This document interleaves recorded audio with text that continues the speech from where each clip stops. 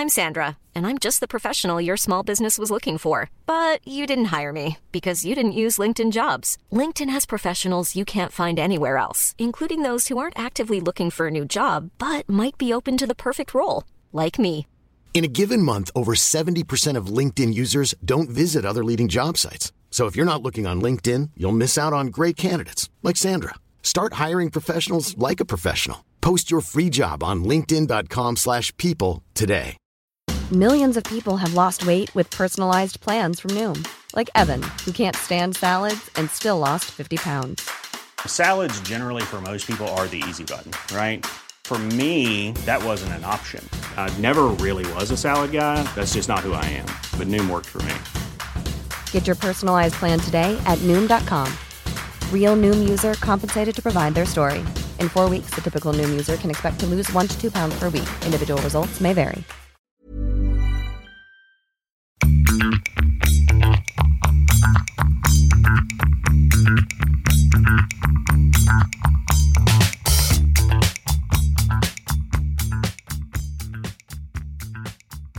Greetings, Earthlings and boys and girls, ladies and gents, babies, dogs, cats and weasels. So for podcast numero 5, we managed to squeeze into that tiny little possible last space in Medialand that Sara Cox hasn't been booked for yet. Podcasts about festivals. You've got to get pretty specialised these days if you want to get hold of Sara. If you watch any TV, listen to any radio, check any website, she's there. She's the ubiquitous queen of all at the mo, and rightly so. She's got her own best-selling book to boot out at the moment, Till the Cows Come Home. And I've known her since the glory days of the 90s, Ladette culture and all of that. But she was at Radio 1, I was there. And her family, her growing family, kids and husband have been staunch supporters of our shows, popping up in Hidden Disco at Festival, looking all sparkly in the wee hours, or cooking sausages, always seems to be cooking something, on a camping stove at Camp Festival. So I met her in the BBC Club, which was very noisy. So this is one of those podcasts where you might hear quite a lot of rattling and noise in the background. Hopefully it won't put you off the interview. It was Curry Club at the BBC Club. If you... apologies if you're slightly disturbed from listening to Sarah's dulcet tones. But yes, for the Rob de Bank A to Z of festivals, number 5, this is Sara Cox.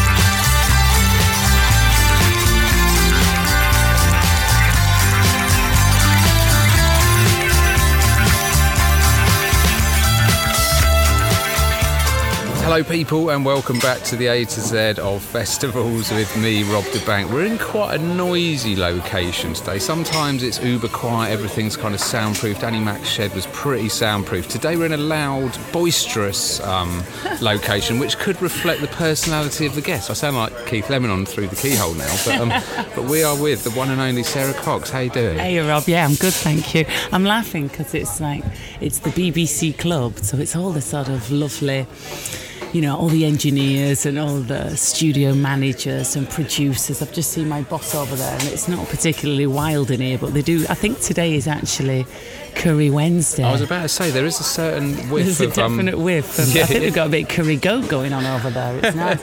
So this is where, the great and gather. So the great and good gather for, a lunchtime pint. And we've got some sort of fake leather kind of bonquettes. Wow. We're sat this fake leather, the dearly departed, very lovely man Keith Flint used to refer to this sort of fabric as pleather, because it is that lovely plastic leather. A lot of these booths are kind of split as well. You wonder if... You don't want to know what's been going on in here. Yeah, I do remember a Radio 1 staff party here back in the day, so it's been well used. That's probably what split some of the bonquettes. There'd have been Trevor Nelson on there Moyles. And Groove Rider. Dancing.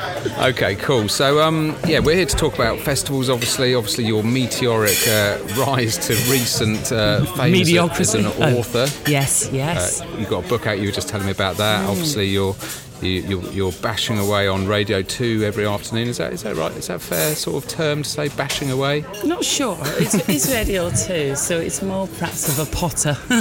Pottering away. But but it is. I mean, it's basically the dream job that's happened.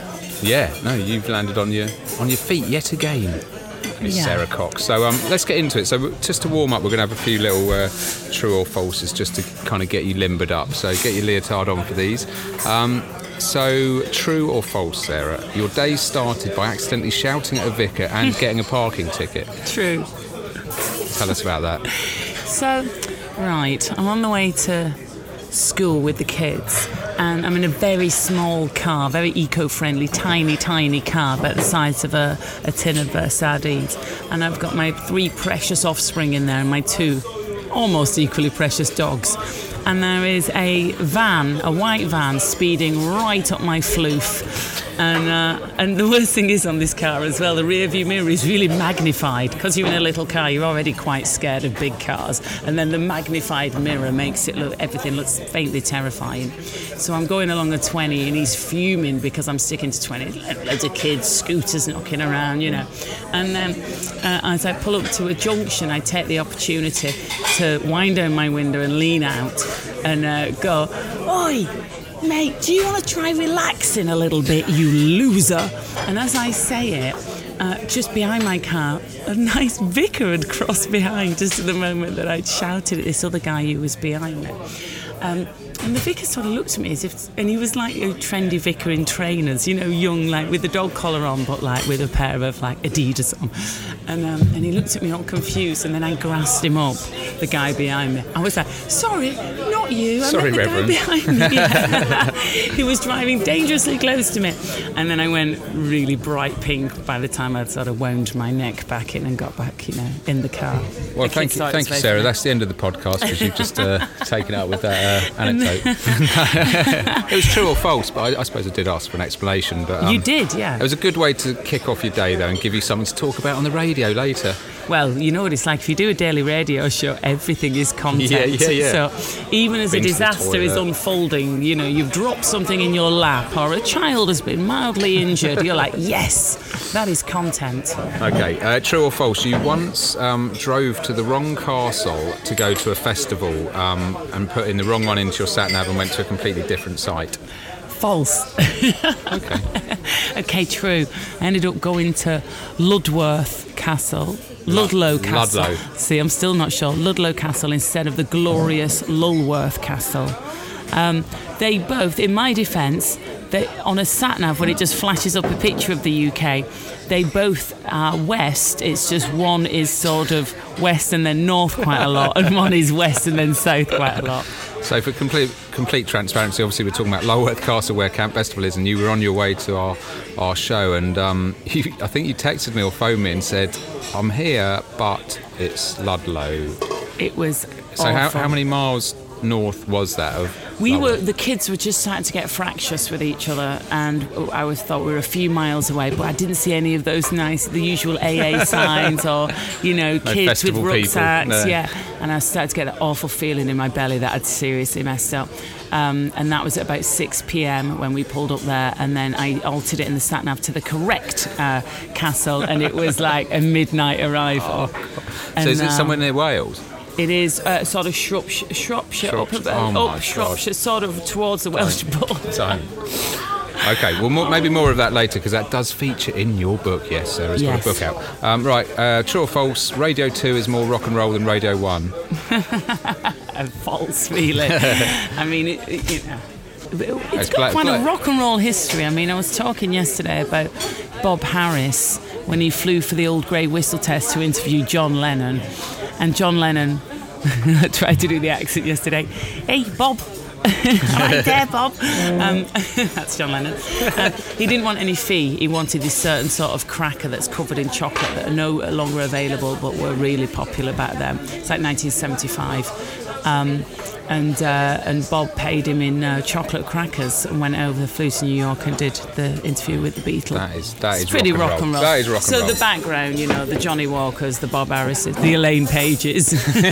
She's still a bit of a goer.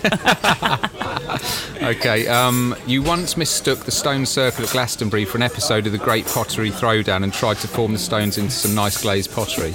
Oh, that one's actually false. Okay. And finally, last but not least, you're an honorary doctor of the University of Bolton. Yes. Any particular subject or...? Not really, but I do know now if anybody's taken ill on a plane and they ask for a doctor, I can just go, why not? I got a floppy velvet hat alongside Anna Friel at the University of Bolton.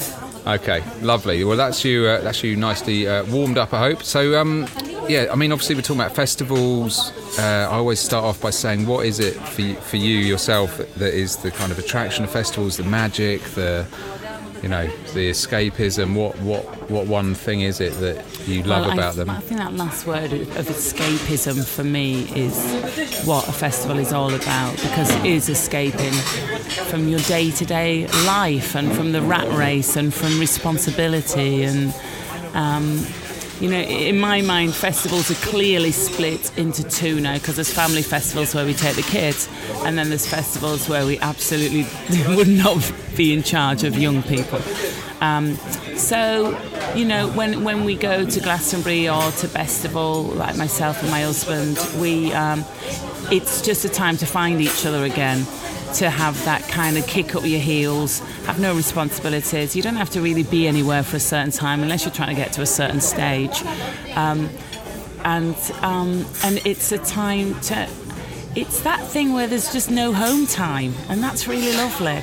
Do you know what I mean? Yeah. There's no That's a great subtitle for a festival. No home time. Yeah, there's no home time. There's no right, ladies and gentlemen, can you empty your glasses, please? There's no we need to get an Uber.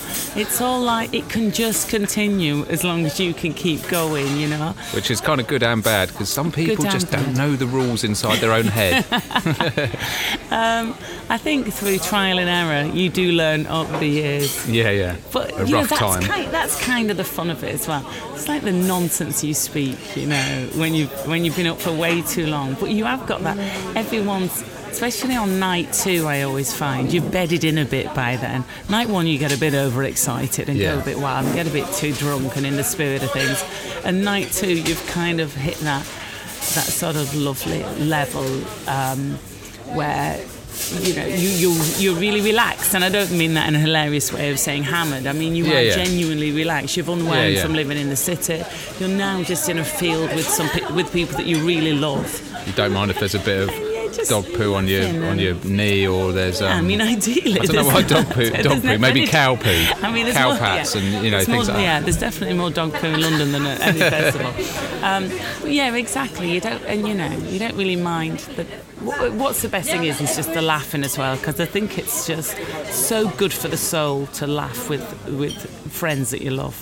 Yeah, I mean, there are some people that still are quite snobby about festivals, even though festivals seem to, everyone knows someone who goes to a festival, whether it's their kids, their grandparents or whatever.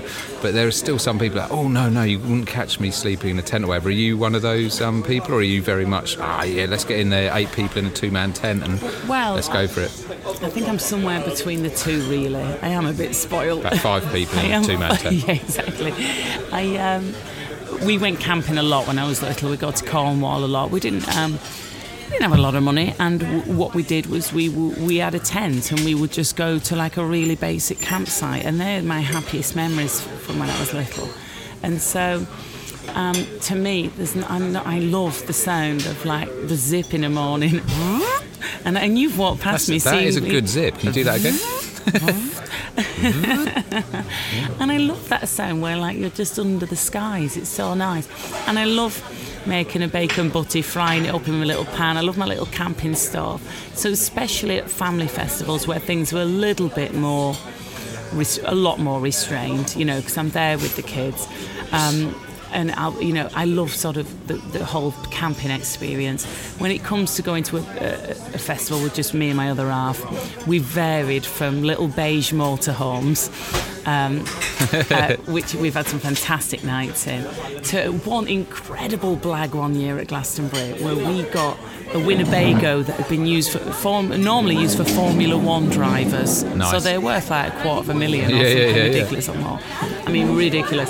We're talking like sort of walnut panelling and gold and like a big bed and a shower and that was insanely good. The only thing is when you've got somewhere so good, you end up not leaving it because that just becomes the party place. Well, I have been backstage at Glastonbury where you go in, some of the agents, the people who look after the bands, obviously, you go into their motorhomes and they're actually watching Glastonbury on the TV less than 100 yards from the main stage, and they're actually watching their own bands. You're being paid. I can't name the agents, obviously, but it's like, you're watching Glastonbury on the TV. I've got to confess, when Beyoncé played Glastonbury, the crowd was so huge that we went out and we could see her, and she, even the screens were kind of a speck. So she was like a demi speck, and we did head back to the hospitality bar and watch it on the screens there because we're like, we can have a sit down. Did you not get a large bouncer and a yellow tabard to sort of walk through the crowd with you on his shoulders? No? I avoided that. I always keep my head down at a festival a little bit. Always have a hood up. A hood's always good at a festival. And Annie Mac was saying she wears a bright pink or orange wig. Have you got a particular accessory of choice that you... I've got... no, I've not actually. I did see once... a clown mask or a... No, that'd be good. People would love that. A pantomime horse with Ben. I just found after a couple of days of like not sleeping properly, I don't recognise you like anyway. my aged mother. You look like an old Sara Cox. You look like an old hag version of one of our top 50 favourite DJs. I'm Sandra, and I'm just the professional your small business was looking for. But you didn't hire me because you didn't use LinkedIn Jobs. LinkedIn has professionals you can't find anywhere else, including those who aren't actively looking for a new job, but might be open to the perfect role, like me. In a given month, over 70% of LinkedIn users don't visit other leading job sites. So if you're not looking on LinkedIn, you'll miss out on great candidates like Sandra. Start hiring professionals like a professional. Post your free job on linkedin.com/people today. Millions of people have lost weight with personalized plans from Noom. Like Evan, who can't stand salads and still lost 50 pounds. Salads generally for most people are the easy button, right? For me, that wasn't an option. I never really was a salad guy. That's just not who I am. But Noom worked for me. Get your personalized plan today at Noom.com. Real Noom user compensated to provide their story. In 4 weeks, the typical Noom user can expect to lose 1 to 2 pounds per week. Individual results may vary.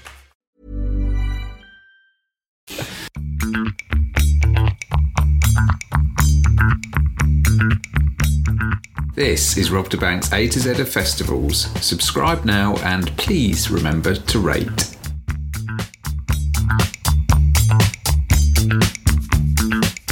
And I mean, on a more serious note, maybe do you think in 2019 with everything going on and the world being pretty mad that basically people need festivals maybe, and they need that escapism? Yeah, I think more than ever before, festivals have got a place in this world where we've got rolling news, and the rolling news is pretty horrible, and there just feels like there's a real...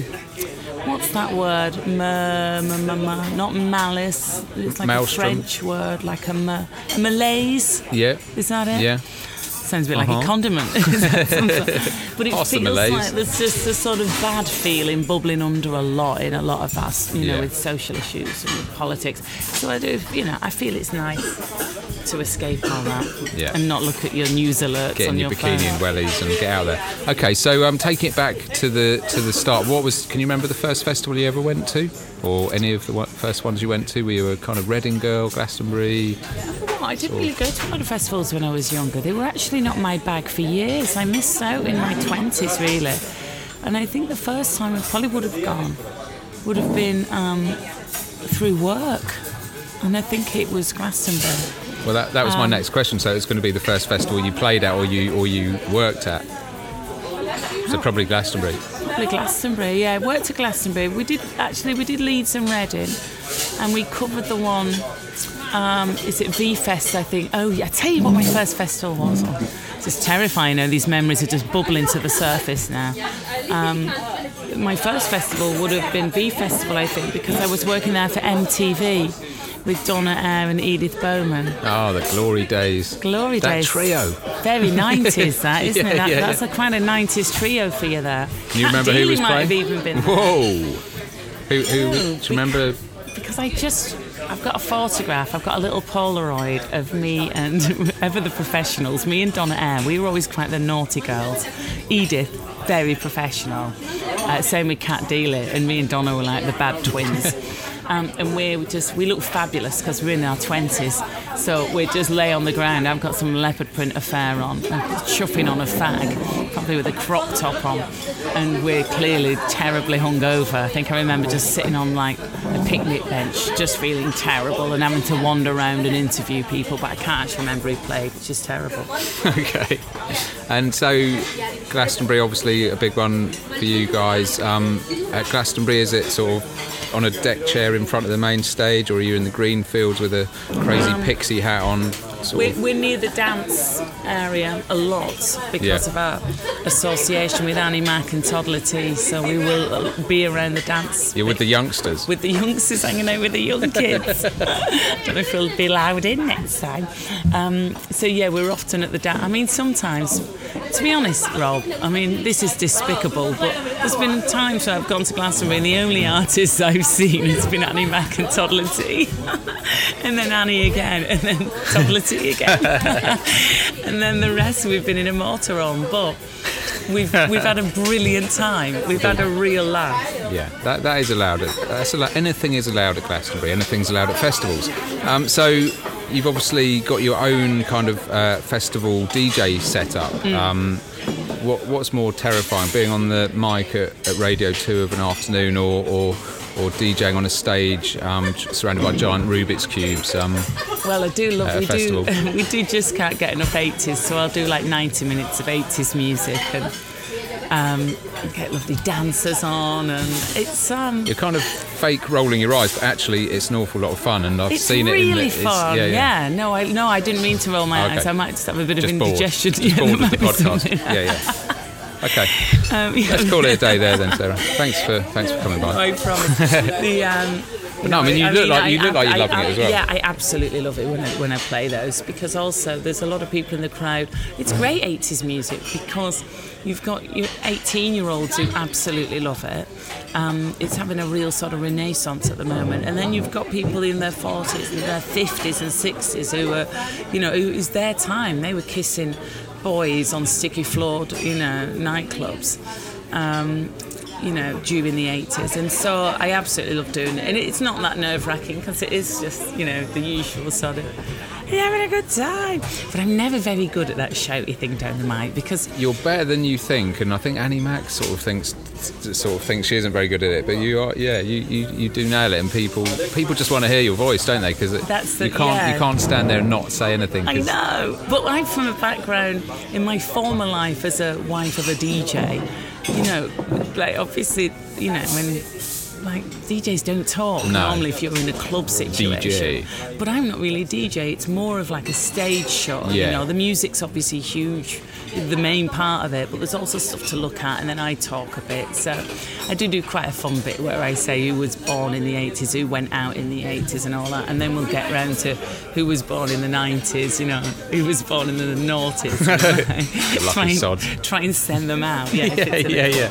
But obviously it's something like Camp Festival where I've played. It was such a lovely crowd. There's loads of kids on shoulders, and you can ask, scream if your mummy and daddy are dancing embarrassingly. There's loads of that. It's nice. And what are the biggest tunes? What are the biggest 80s acts or tunes? Human League is always great with Don't You Want Me Baby. It's just a great call and response tune. I always love that. And Forevermore, and Annie Mac's a fan of this tune as well, is Whitney's I Want to Dance With Somebody. It's just one of the biggest songs ever. Big tune. Okay, are you often broadcasting these days from festivals? Well, funnily enough, actually, I used to do a lot at Radio 1. I was pregnant once, and I was worried about going near the speakers, like, you know, the newly pregnant can be a bit dramatic. But it was, what's that rave one called? The real... Creamfields? No, oh God, I went to I've forgotten that. I went to Creamfields quite a lot with my ex-husband. It's all coming out now. It's great, yeah, it's all coming back to me. Global Gathering? Global Gathering I worked at when I was pregnant. So at Radio 1 we worked at quite a few festivals. I think we did Creamfields as well, actually. Did you see Daft Punk at Global Gathering? I am so disappointed and angry with myself that I didn't go and see Daft Punk at Global Gathering. Epic? I do remember Chemicals playing Glastonbury and them having those big clown faces. Yeah. Big words. Yeah. And that was intense. Get me back to the limo. Back to my beige model. But Radio 2, funnily enough, we go into Latitude on the Friday night. I think Zoe's going to do breakfast from Latitude, and then I think I'm doing Friday night. I think that's what's happening. So what's your top tip for that kind of work rave balance? How will you kind of prepare for that mentally? Well, I mean, the 90s me would have been like, what balance? The 90s me, the old me would have been like, I'm going to a festival, how annoying that I've got to concentrate and work for a bit. And obviously, I'm 44, you know, when you essentially grow up a bit and start to appreciate your job, you sort of, you approach it as in you're working, you just happen to be at a festival. So the first time I met Annie Mac, I'd lost my voice. I stayed up all night at Glastonbury. We were supposed to be broadcasting together in the morning. I completely lost my voice. It was the first time I'd met her. We were doing a show together, wandering around Glastonbury. I literally could barely squeak. But two good things came out of that was that I knew then that Annie Mac was sorted and she'd become a really good friend, which she has, because she didn't judge and she just helped me out and she was on my side. She was really sorted. And also I met my husband that weekend. Oh, so there you go. You know. Good things. Yeah, so the moral of the tale is get hammered and be unprofessional. Yeah, professional to the core.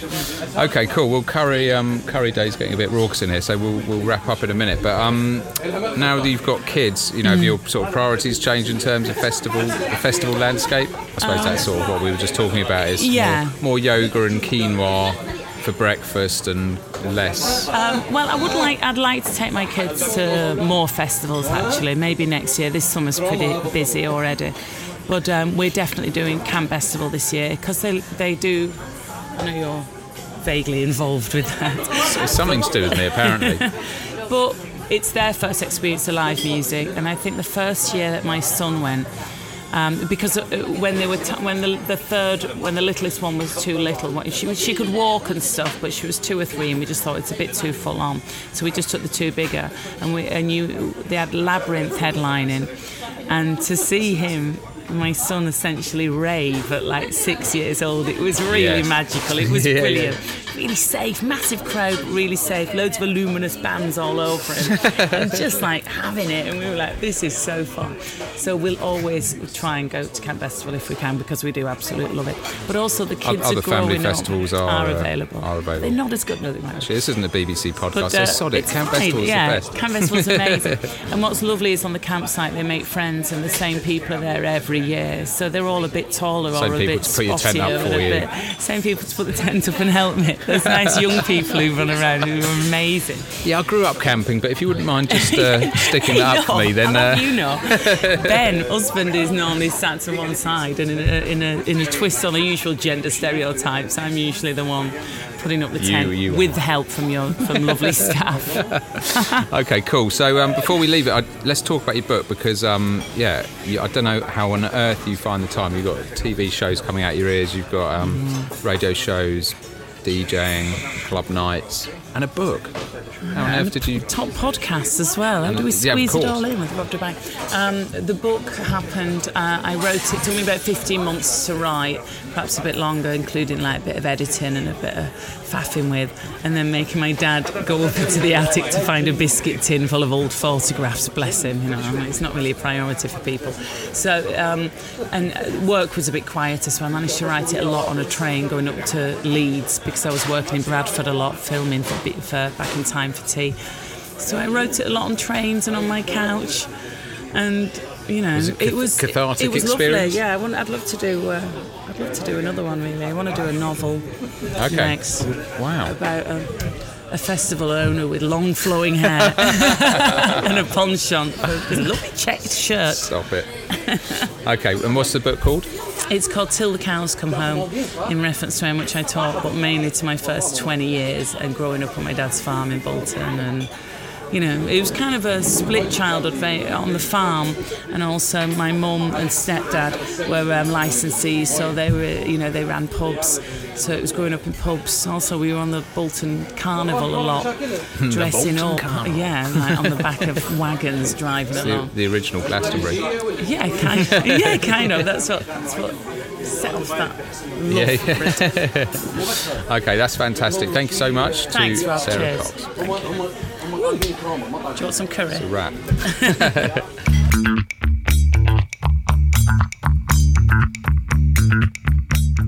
This is Rob DeBank's A to Z of Festivals. Subscribe now and please remember to rate.